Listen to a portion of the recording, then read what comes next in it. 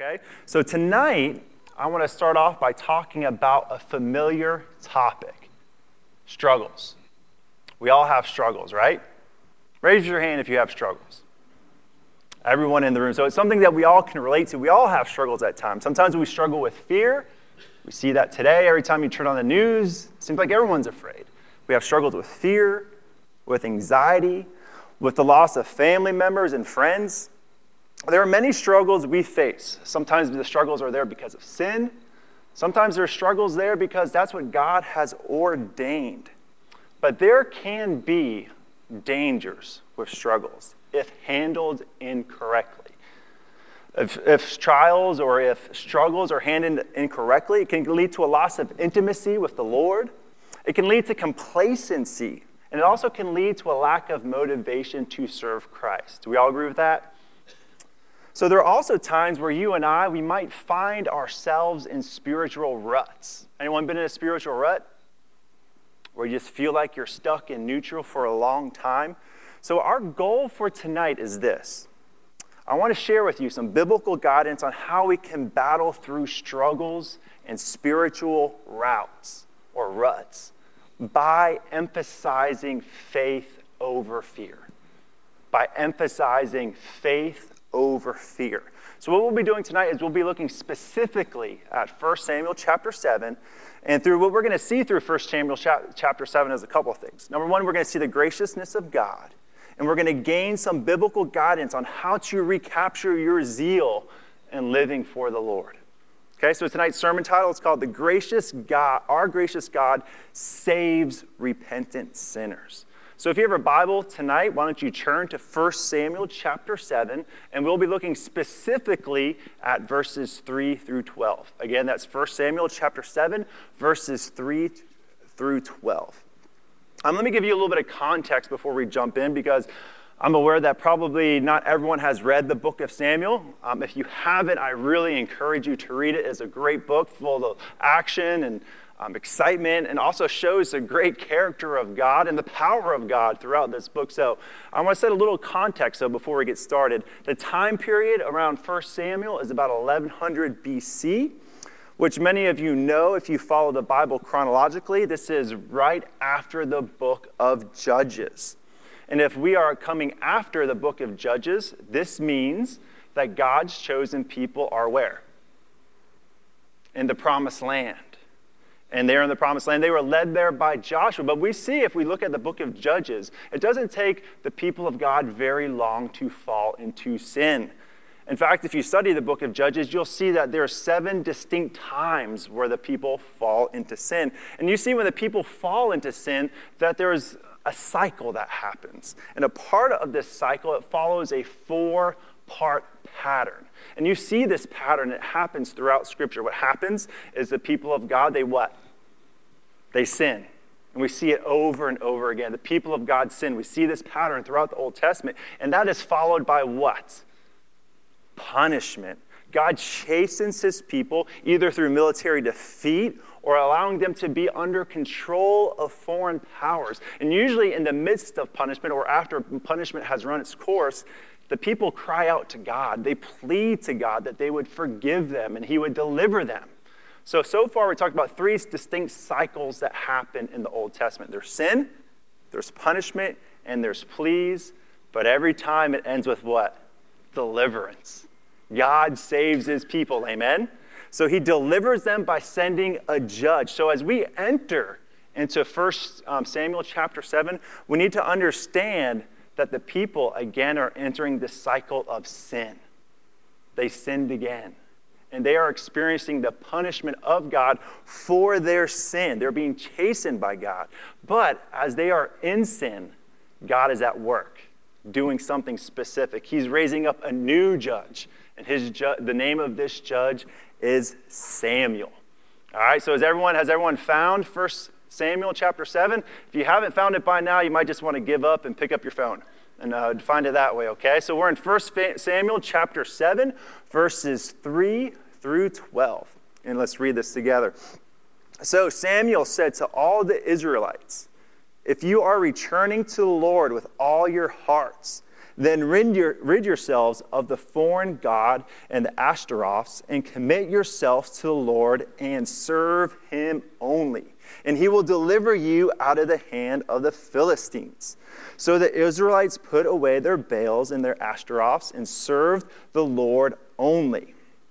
Then Samuel said, assemble all Israel at Mizpah, and I will intercede with the Lord for you. When they all assembled at Mizpah, they drew water and poured it out before the Lord. On that day, they fasted and they confessed, we have sinned against the Lord. Now, Samuel was serving as leader of Israel at Mizpah. Verse 7. When the Philistines heard that Israel had assembled at Mizpah, the rulers of the Philistines came up to attack them. Feel the suspense building here? Dun, dun, dun. Here they come, right? They come to attack them. When the Israelites heard of it, they were afraid because of the Philistines. Then Samuel said, do not stop crying out to the Lord our God for us, that he may rescue us from the hand of the Philistines. Then Samuel took a suckling lamb and sacrificed it as a whole burnt offering to the Lord. He cried out to the Lord on Israel's behalf, and the Lord answered him. While Samuel was sacrificing the burnt offering, the Philistines drew near to engage Israel in battle. But that day the Lord thundered with loud thunder against the Philistines and drew them into such a panic that they were routed before the Israelites. The men of Israel rushed out of Mizpah and pursued the Philistines, slaughtering them along the way to point to Beth-kar. Then Samuel took a stone and set it up between Mizpah and Shen, and he named it Ebenezer, saying, Thus far, the Lord has helped us. A lot going on there. Pretty exciting stuff, though, right? Let's pray. Lord, thank you so much for your word. Thank you, Lord, that we see you in your word. We see your character. We see your judgment. We see your holiness, Lord. And we see, Lord, without you, we are nothing, Lord. We need your grace. We need your mercy. And we need salvation that can only come through Christ Jesus. Lord, we pray for this time together as we look at this text, Lord, that it would give us a better understanding of you and a better understanding of us and how we can engage you, Lord, in a correct way.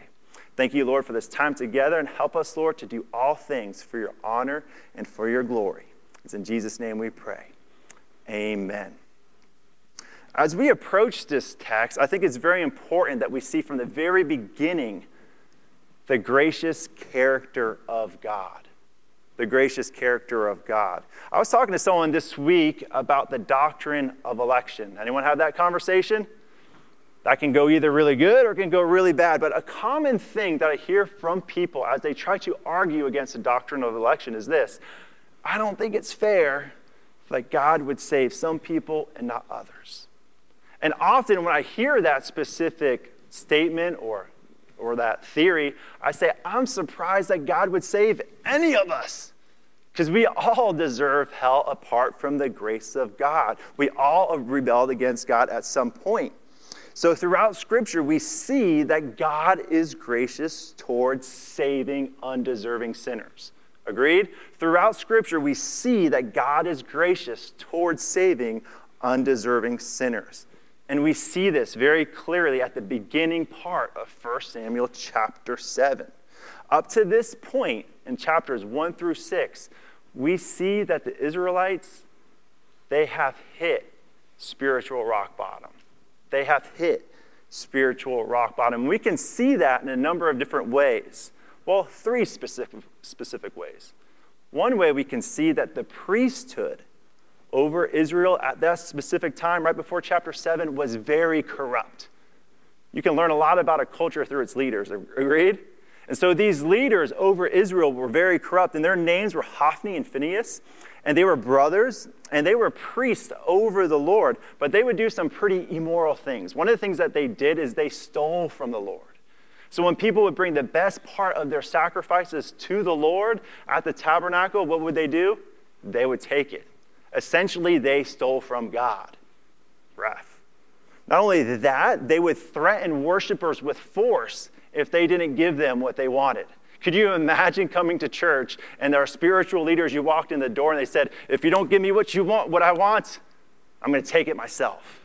That was Hophni and Phinehas. These were the priests over Israel. Also, we see that they had sexual relations with women who worked at the tabernacle. So this place was going on. The culture of Israel is not good. They are at spiritual rock bottom. They're priests. They're awful. So that is one indicator that gives us a sense that Israel, at this specific point in this context, they're not doing very well. But we also see that they have a fearful leader in Eli.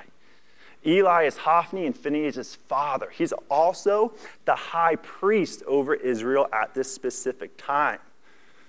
But one of Eli's biggest sins is this: he does not correct his wayward children. He does not consistently correct his wayward children. And they get away with all this immoral activity. The fact is, he probably feared his children more than he feared God. Anytime we're in a specific situation where we feel a person, a place, or a thing more than we fear God, we're in deep trouble. And that was Eli. He feared his children more than he feared God. And we see very clearly in Proverbs chapter 23, verse 13, that we should not withhold discipline from our children. But we see in American culture a lot today, sadly, that a lot of men are not disciplining their children. They're not. They know that their sins specifically, that their kids are wrestling with, but they're afraid to address that sin, becoming complacent. And that's sinful. And that was Eli's sin. And we see later in Scripture that God punished Eli for not addressing or disciplining his children. Many men in society today, specifically in America, they know that their kids have problems with addiction. Many young men, young boys, adults, they're addicted to video games, and it's ruining their life. But so many times, parents are what? They're afraid to confront their son or daughter with that specific sin. And in that specific moment, who do they fear more than they fear God? Their children. So here we see Eli, one of the leaders over Israel. He does not fear God. He fears his children even more, and there is a dire consequence for that. So how do we know that Israel is at spiritual rock bottom? They have horrible leadership. But also the culture at the time was very irreverent towards God. And we see this irreverent attitude towards God displayed in many ways. Specifically, if you look at the first 6 chapters of 1 Samuel, you'll see that the Israelites lost the Ark of the Covenant. They lost the Ark of the Covenant. And sometimes when I mention the Ark of the Covenant, there's a lot of guys in their room, they're like antennas go up because they think of Indiana Jones and Lost Crusaders, like, oh, Ark of the Covenant, what is that? But if you don't know what the Ark of the Covenant is, it's a wooden rectangular box covered with gold. And on top of this box are 2 angels with their wings pointing towards one another. And then inside this box is the 10 Commandments. And really what the Ark of the Covenant represents is the presence of God. It's supposed to be treated with sacredly, with holiness. It's supposed to be reverently respected. But we see very specifically in 1 Samuel chapter 4, that the Israelites are losing a battle to the Philistines. And they're losing pretty good. So what do they do in this specific situation? They bring in their good luck charm. The rabbit's foot. They bring in the Ark of the Covenant. And by bringing in the Ark of the Covenant, what they're doing is they're illustrating that they don't have reverence for God, but they're trying to manipulate God to achieve their purpose. You ever do that? Try to manipulate Scripture or God to fit your purpose or your goals or your desires? That's what they were doing. And what happened? What do you think happened after they tried to use the Ark of the Covenant in that manner? It was captured. They lost it. Talking about having a bad day. Hey, how was your day? Oh, I got in a car accident. How was your day? I lost the Ark of the Covenant. Oh, man, not good. So here, there's these irreverent practices that are happening in 1 Samuel chapters 1 through 6. And it really gives us a mindset, a context of the spiritual rock bottom, the irreverent attitude that the Israelite people have. Also, we see that the Israelites, they're worshiping idols. This is strictly forbidden in Scripture, but yet they're doing it. But you want to hear something cool?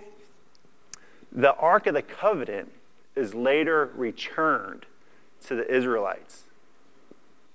Well, that's pretty cool. But when it's returned, it is not returned and placed into its spot or proper spot, the tabernacle. But this is a pretty cool story. Is everyone familiar with this story? So after the Philistines capture the Ark of the Covenant, the Philistines bring the Ark of the Covenant to a specific place, the temple of Dagon.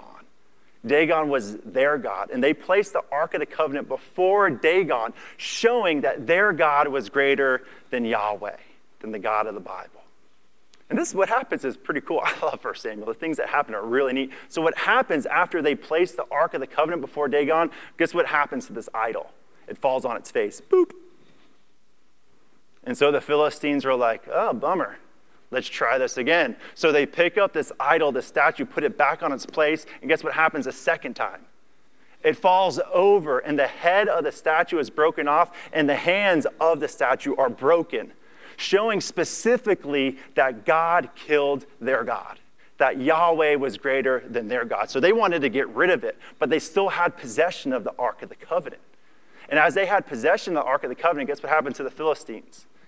They got sick. They were given tumors and boils. And so at the end, when they have the Ark of the Covenant, the Philistines are saying to themselves, we don't want this anymore. It's killing our statues. It's killing our people. Have it back. And so they give it back. But when they receive it back, they do not treat the Ark of the Covenant in a reverential way. So the way they treat the Ark of the Covenant is indicative of their views of God. Very irreverent. Is this making sense? Or we get a sense of the culture of the people at the time. No regard for God. Almost like a lot of countries across the world today. But lastly, we see at the later part of 1 Samuel chapter 7, verse 2, we see that this irreverential attitude towards God continued for 20 years. 20 years of immoral behavior. Some of the people in this room aren't even 20 years old. Can you imagine engaging in bad practices for a span of 20 years? That's what they did. So the culture is this. Israel, up to this point, they have bad leadership and they have a bad attitude towards God. So, but, in 1 Samuel chapter 7, verse 2, the people finally start to see the pain and the lost ways that they've been participating in. They start lamenting. What have we done? They start mourning and showing intense grief and sorrow because they now are understanding all the evil that they have done. But how does God respond? Does he say too little, too late? Does he laugh and say, look, you guys are awful. There's no way I'm taking you back. You're on your own. No. He gives them direction on how to return back to him. So by giving them yet another chance, we see something very important about God. We see his character, that he's just, he's holy, but he's also gracious, and he's also merciful. Do we see that here? Who would give the Israelites another chance?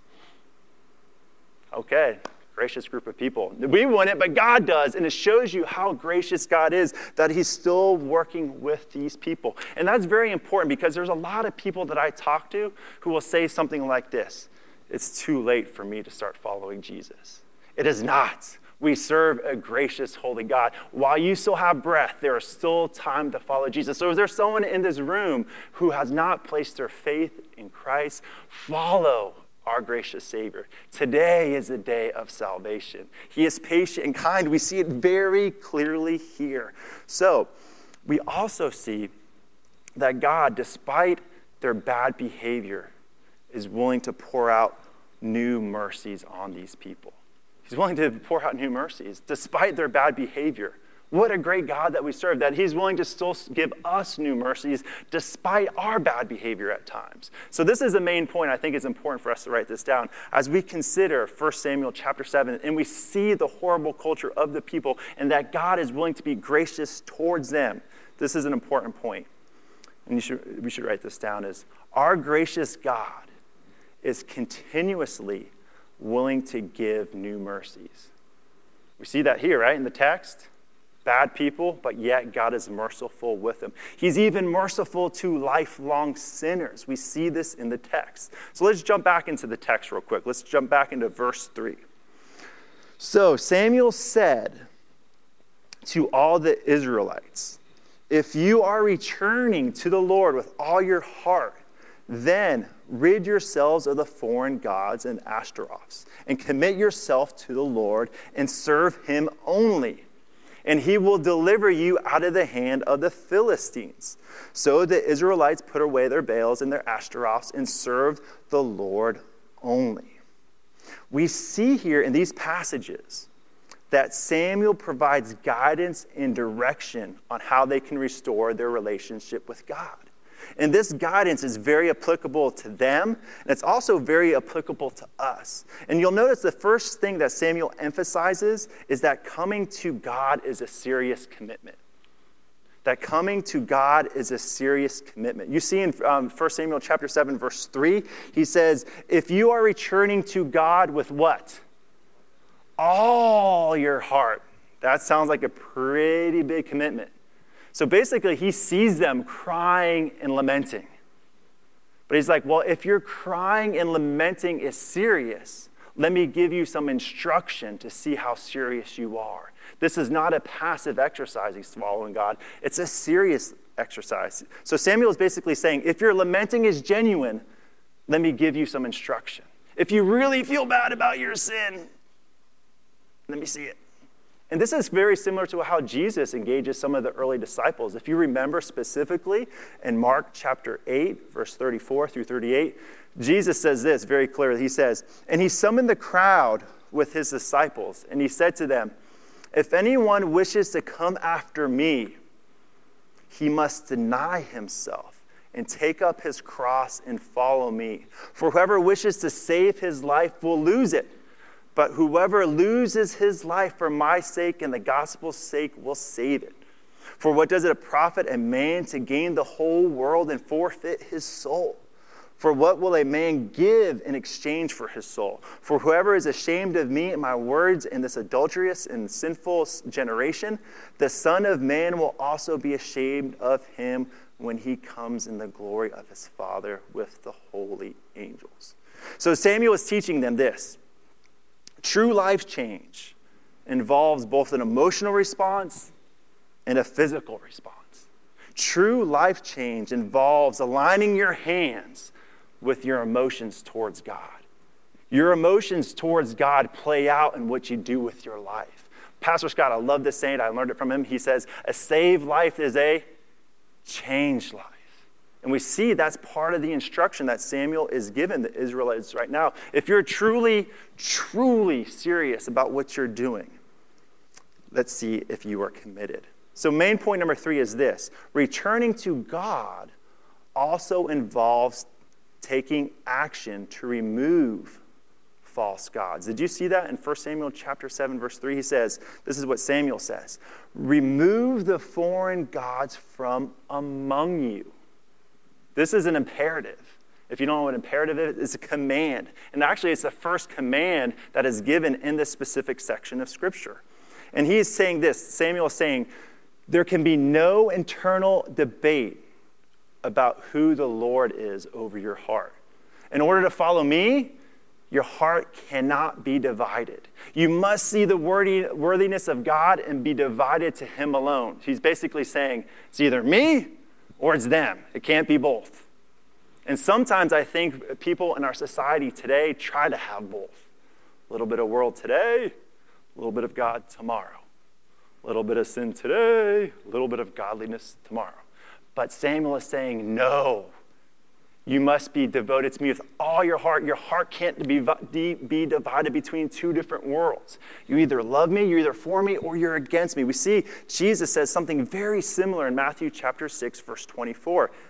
Jesus says, no one can serve two masters, for either he will hate the one and love the other, or he will be devoted to one and despise the other. You cannot serve God and money or any other idol. So it's very important that we see the worthiness of Christ in our life. I know a lot of you in this room have special people in your life who've done a lot of great things in your life. My dad's done a lot of amazing things in my life. I'm so grateful for him, my mom, my family.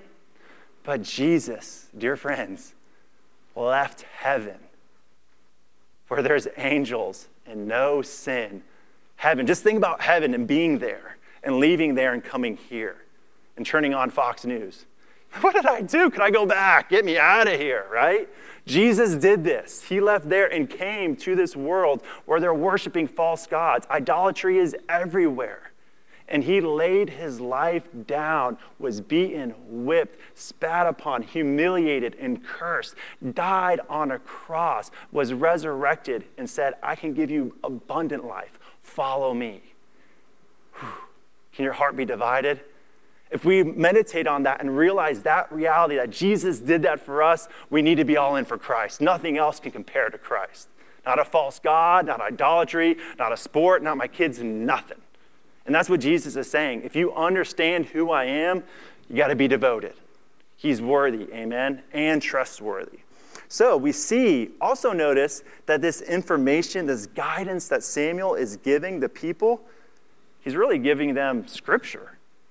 This is not new information. Do not serve false gods. Moses made this very clearly. It's the first commandment, Exodus chapter 20, verse 3.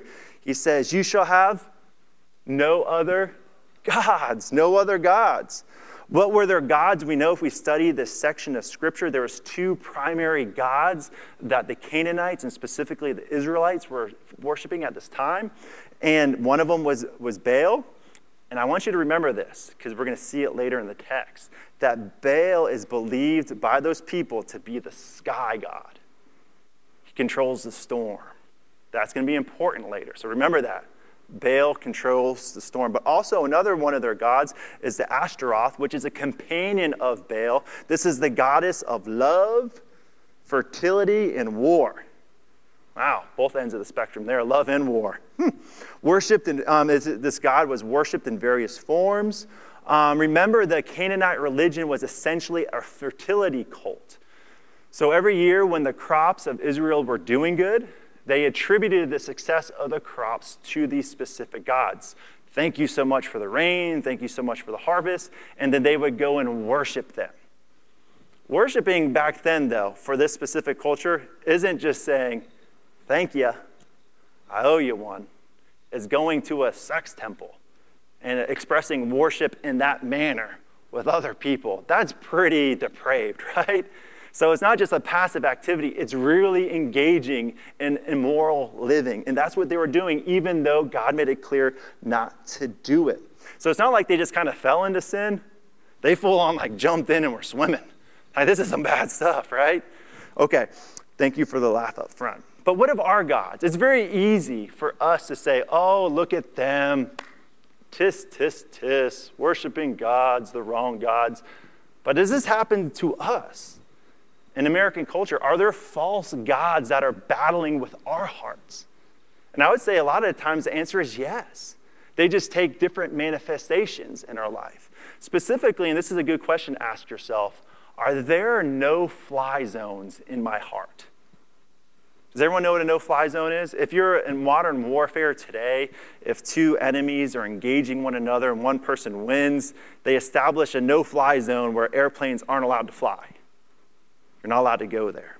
So as we think about no-fly zones over our hearts, are there specific areas of our heart where we tell God, I'll give you all my heart, but just not that? That's a no-fly zone over my heart. So I think you and I and all of us should be honest with one another. Are there no-fly zones over my heart? And if there are no-fly zones, guess what I'm doing? I'm drifting away from God. There's competition for my heart. And I'm allowing that area, that sin, that idol to win or gain traction over my heart. And Samuel's saying, don't do that. Get rid of these false gods. And modern day gods or no-fly zones, they manifest today in a lot of different ways. One of the gods that I see very regularly, specifically in American culture, is comfort. God, you can have it all. but just don't make me uncomfortable. Don't make me talk to someone about Jesus. Get me nervous. So I will follow you, God. I will come to church on Sunday, but do not want to become uncomfortable. What is comfort in that specific situation? It's a idol. I'm willing to keep that fly zone. I don't want to be obedient in that specific area. Also, we see a specific God in our culture, or not a no-fly zone. It's complacency, laziness. It's getting to us in a lot of trouble. Also, I would say entertainment is an idol. Lord, I'll come to church on Sunday. Just don't take away my phone and my Facebook and my Twitter account, because I don't know what I'm going to do. They spend more time on those specific devices than they do worshiping God, meditating God, and serving others. If we're spending more time doing entertainment than we are serving God, there could be a problem. And that's between you and the Lord. But my job for tonight is to help us identify, are there specific gods that are competing for my heart right now? Because the Bible tells us in Proverbs 4:23, it says, above all else, guard your heart, for everything you do flows from it.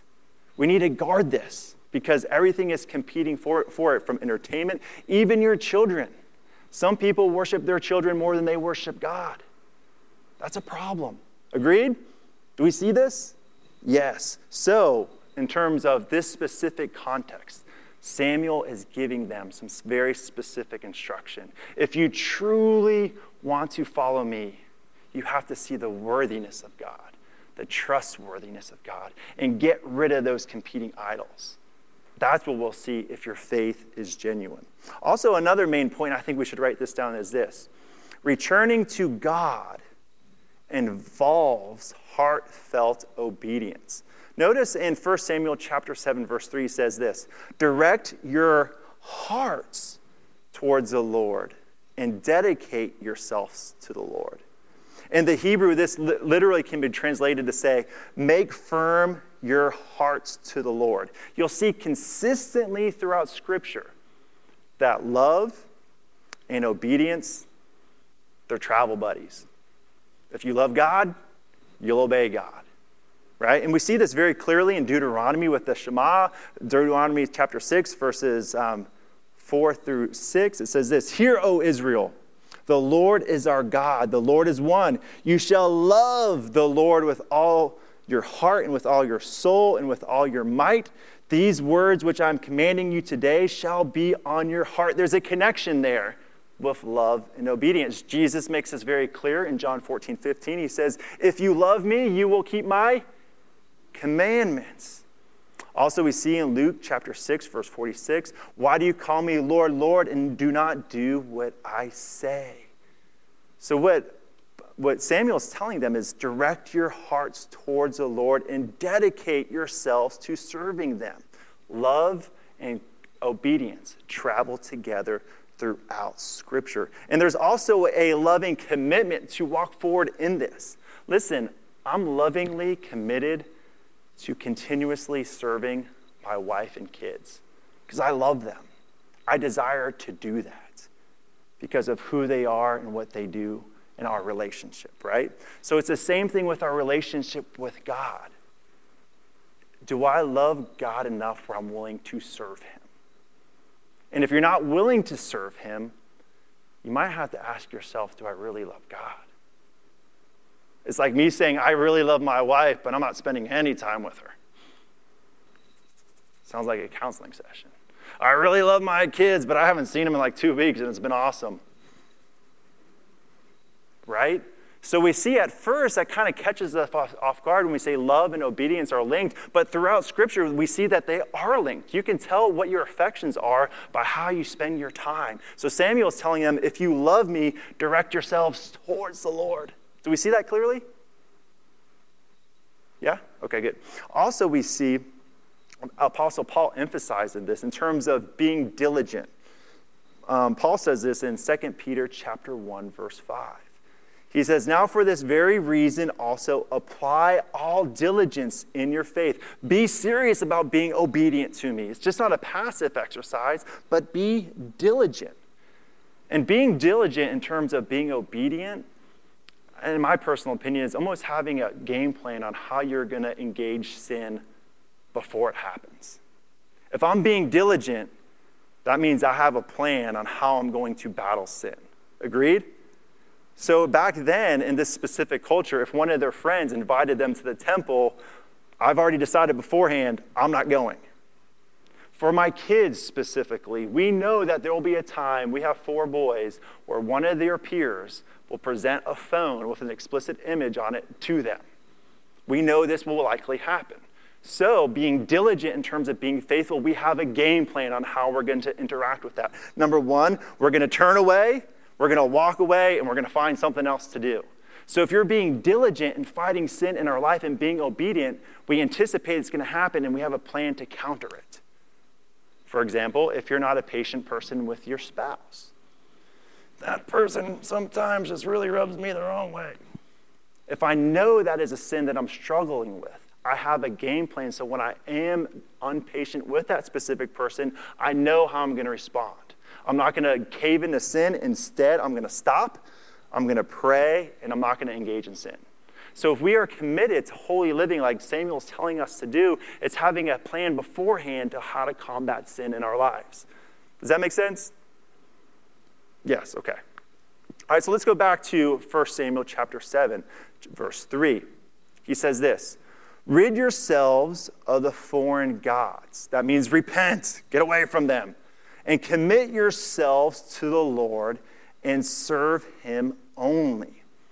So Samuel is giving specific guidance here in verse 3. He's saying, get rid of it, but replace it with something else. Anytime we repent in life, we have to replace it with something else. Repent your love for an idol, turn away from your love for an idol, and turn your love and affection towards who? God. Stop doing this, do this instead. Stop thinking about cheesecake, go exercise. You know, it's always a repent and replace activity that happens throughout Scripture. And we see this throughout Scripture too. We see in Ephesians chapter 4, verse 22, this is what the Bible says, that in reference of your former manner of life, you lay aside the old self. Get rid of that. And if you go down to verse 24, he says, put on the new self. So what Samuel is saying here is, replace the bad habits of worshiping idols and replace them with something better, the true and living God. Paul is telling us, take off the old self, put on the new self. In Philippians chapter 4, verse 8, Paul continuously tells us to direct your thinking towards good things, not bad things. In Romans chapter 12, verse 2, Paul tells us again to renew your mind. Stop thinking about the bad things and think about good things. Stop thinking about sin all the time and think about the mercies and love of God. 2 different things. And we see this very clearly in 2 Corinthians chapter 10, verse 5. Paul tells us to take captive every thought. If I'm battling with what's going on in my mind, I'm taking captive the bad thoughts, I'm getting rid of it, and I'm putting on new ones. And this is our next main point. I want to transition into this. This is main point, another main point. I think you should write this down. As we return to God, as we're getting rid of the bad and putting on the new and showing our love for Christ and our love for God, as we return to God, as we commune with God, do not forget the importance of prayer. Do you see that in 1 Samuel chapter 7, verse 5? Then Samuel said, gather all Israel to Mizpah, and I will pray to the Lord for you. Samuel sees the importance of prayer. In the light of spiritual warfare, and this is physical and spiritual warfare, what we see happening right here in 1 Samuel chapter 7, he said, in the midst of all this, do not forget to pray. You and I are in a spiritual warfare every day over our hearts, over our minds, over our behavior. What do we need to do? Thank you, Samir. Pray. And we see this very clearly. Jesus in Luke chapter 6, verse 12, he woke up early in the morning to do what? Pray. We see it also again in Mark chapter 1, verse 35, that Jesus woke up early in the morning to pray. If Jesus is praying, if it's good enough for him, good enough for me, right? If Jesus is praying, I should follow his example. Also, we see in 1 Thessalonians chapter 5, verse 17, Paul tells us to do what? Pray without ceasing. That means as I'm engaging in a difficult path, I'm like, Lord, help me get through this. Lord, as I'm witnessing to this person, help me say the right words. Help you increase, help me decrease. Lord, give me good thinking right now. All day long, I see the spiritual warfare at play, and I'm leaning on God's guidance and His Spirit to help me in that specific battle. Do not forget to pray.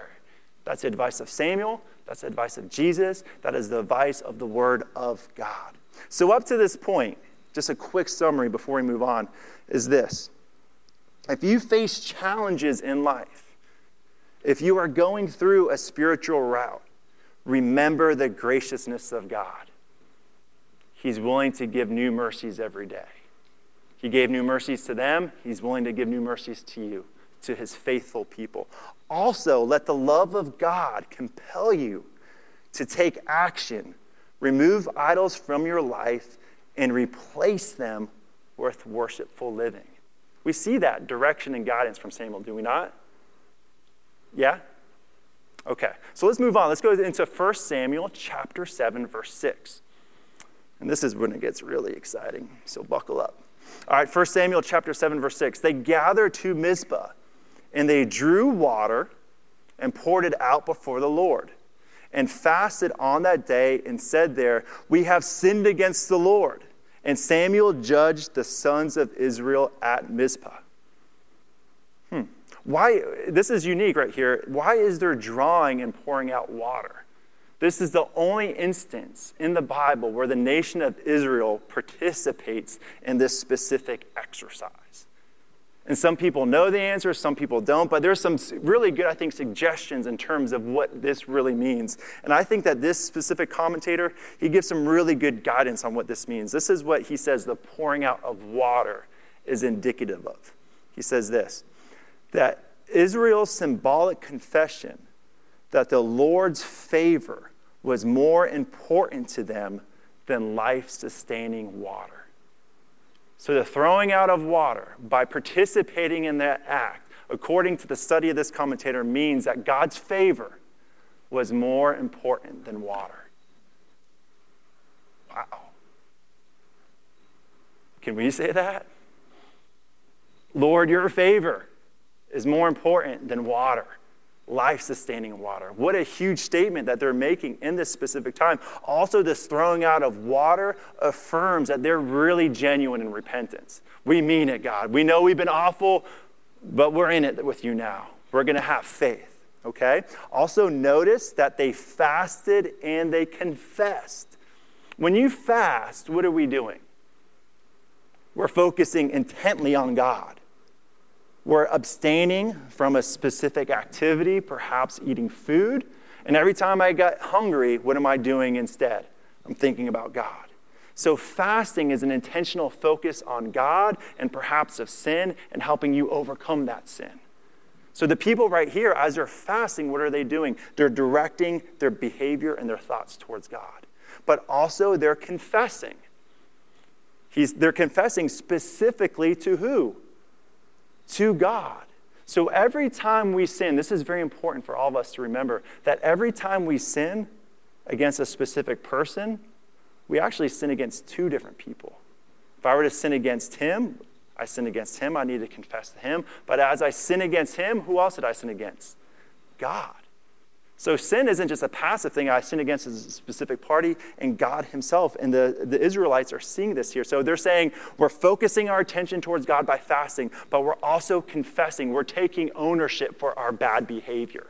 And that's what we're doing when we confess. We're taking ownership of our bad behavior. I remember doing a marriage counseling session not too long ago, and I asked one of the specific parties, I was like, when was the last time you when's the last time you confessed to your wife?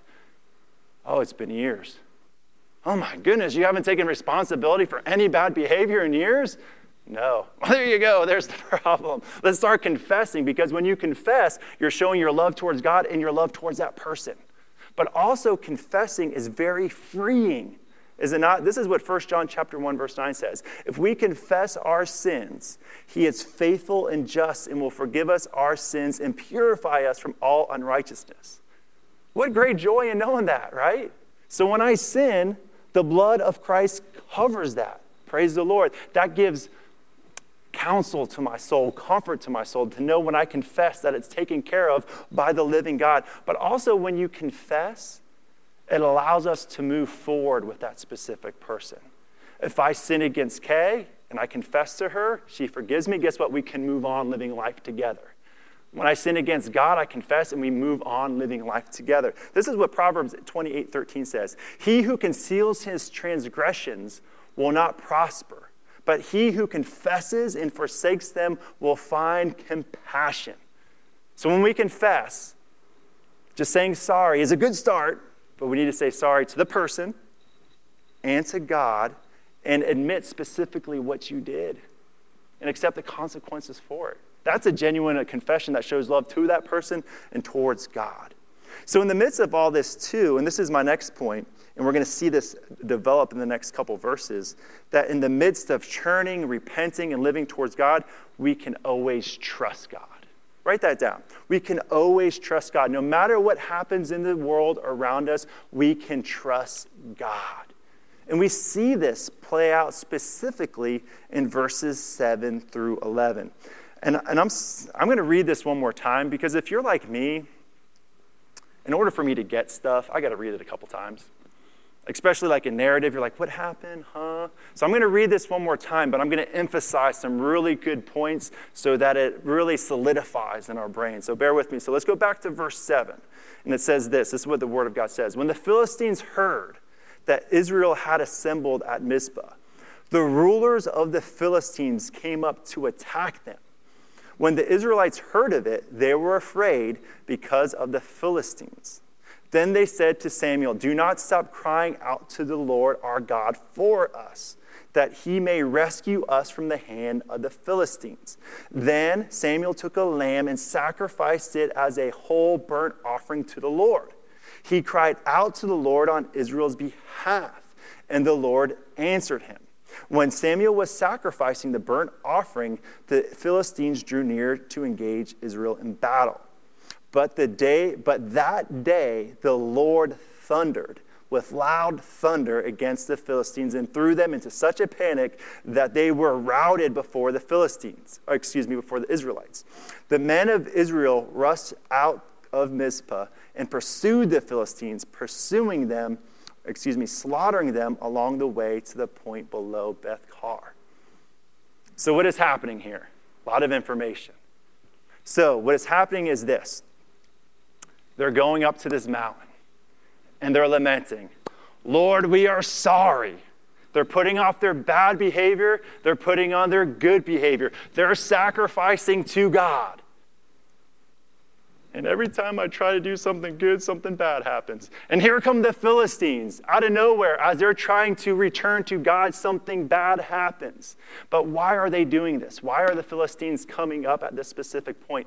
Typically in the ancient world, any time you had a big celebration or a festival that did not happen on a specific festival day, it was seen as preparation for war. So here they are, they're just confessing and repenting, trying to restore their relationship with God. The Philistines are thinking, oh, they're going to come soon.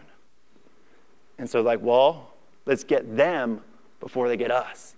And so now they start preparing for war. And as they're coming up the mountain, what are the Israelites doing? They're afraid. But before we get to that point, I want to remind you, a lot of times, the Christian life, after obedience, sometimes does come hardship.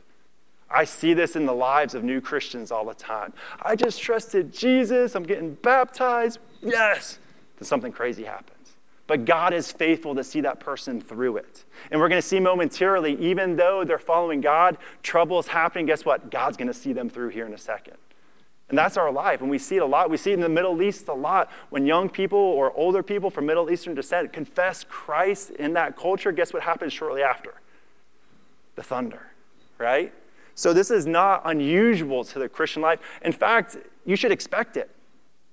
That if you love Christ, guess what? The world's going to hate you. Let's see, this is what John chapter 15, verse 20 says. It says, "Remember the word that I say to you. A servant is not greater than his master. If they persecute me, they will also persecute you." So Jesus tells us this will happen. But how do the Israelites respond in this specific situation? First, they respond with fear. But you'll notice there's also an element of what? Faith. Do you see it? As they're praying, as they're confessing, guess who's getting closer and closer and closer? The Philistines. Could you imagine? You're on the top of a hill, of a mountain. You're praying to God. You're sacrificing. And your only weapon at this time is what? Prayer. And if your only thing you're doing at that specific moment is praying, what are you illustrating? Your faith. They knew in that specific moment the only weapon they had was what? Prayer. And listen, fear is a very common paralyzing emotion, is it not? It's paralyzed our country right now, right? So fear is a very common paralyzing emotion, but back then and even now. But listen, and this is very important. I put an asterisk next to this in my notes. But with God's help, we can overcome fear with faith. With God's help, we can overcome fear with what? Faith. Thank you. So remember, trusting God means being willing to accept the outcome before you know what it is. Were they willing to trust the outcome before they knew what it was? Yes. What does that mean? They're people of faith. So let's go back to the text. Specifically, let's look at verse 10 together. They're crying out to the Lord.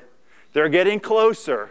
They're getting closer. Then in verse 10 says this, but that day, don't you like that? Kay and I were talking before the service, and we're like, we love 1 Samuel because there's so many cool events that God does in this book. So you see the Philistines coming up, the people are praying, they're making sacrifices, and then we get into verse 10, it says, but that day the Lord thundered with loud thunder against the Philistines. Who was the god of thunder back then? Baal. So what's God show up doing? With thunder. And back then, anytime there was lightning or thunder in a specific battle, it showed that God is showing up. They knew that something supernatural was happening. In this specific instance, the Philistines, guess what? They knew something supernatural was going down. Why? Guess where the fear got transferred from? From the Israelites to the Philistines. It says here that they rushed out to Mizpah and pursued the Philistines. They were overtaken with confusion. Whose God is bringing down the thunder? It's not our God. It's their God. And then God delivered them from them. So listen, the main point is this, that God fought on their behalf. Listen, through Christ Jesus, through faith in him, he fought on our behalf. He took the punishment that we deserve. That should motivate us to serve him, right? So here specifically, imagine yourself. You're on a mountain. They're coming. You're praying. And the thunder happens. And then you turn around and you're chasing them down the mountain. Talking about a cool day, right? Who would enjoy that day? And so what they do after such a miraculous event, what do they do next? If you go to verse 12, Samuel took a stone and set it up between Mizpah and Shen. He named it Ebenezer, saying, thus far the Lord has helped us. This is a very important point, and I think we all should write this one down. We should always remember the works of God. We should always remember the works of God. Would you want to remember this day? Are there other miraculous things that are happening in your life that we ought to remember? I have at home, we keep photo albums, and there are some pictures in there. Because remember, I have not always been a Christian. So I tell my friends there's pre-Jesus Bobby and there's post-Jesus Bobby. But we have old photo albums in our house. So there's some pictures of pre-Jesus Bobby. They're in there. But I leave them in there for a reason. Not to glorify that specific life, but to remember what God did in my life. Those were the passions and desires of my heart. No more. I went from that. What am I doing up here? How did this happen? Only the power of God. So you and I, we can do similar things. You don't have to set up a stone shrine, but you can have a photo album at home celebrating what God has done in your life. And you can explain it to your kids. You see dad acting like a fool right there? Know what changed the fool that you call dad? The power of God. And you can celebrate that with your kids. So I encourage you, if you have memories, write them down. Collect a photo album, share them with your kids. Write down specific events where God showed up. Everyone in this room, if you are saved, God showed up in a significant way in your life. You should be willing to talk about that on an ongoing basis with your kids and with your family, and you celebrate that. Also, we have another photo in our photo album at home. It's of my father-in-law on the day of his baptism.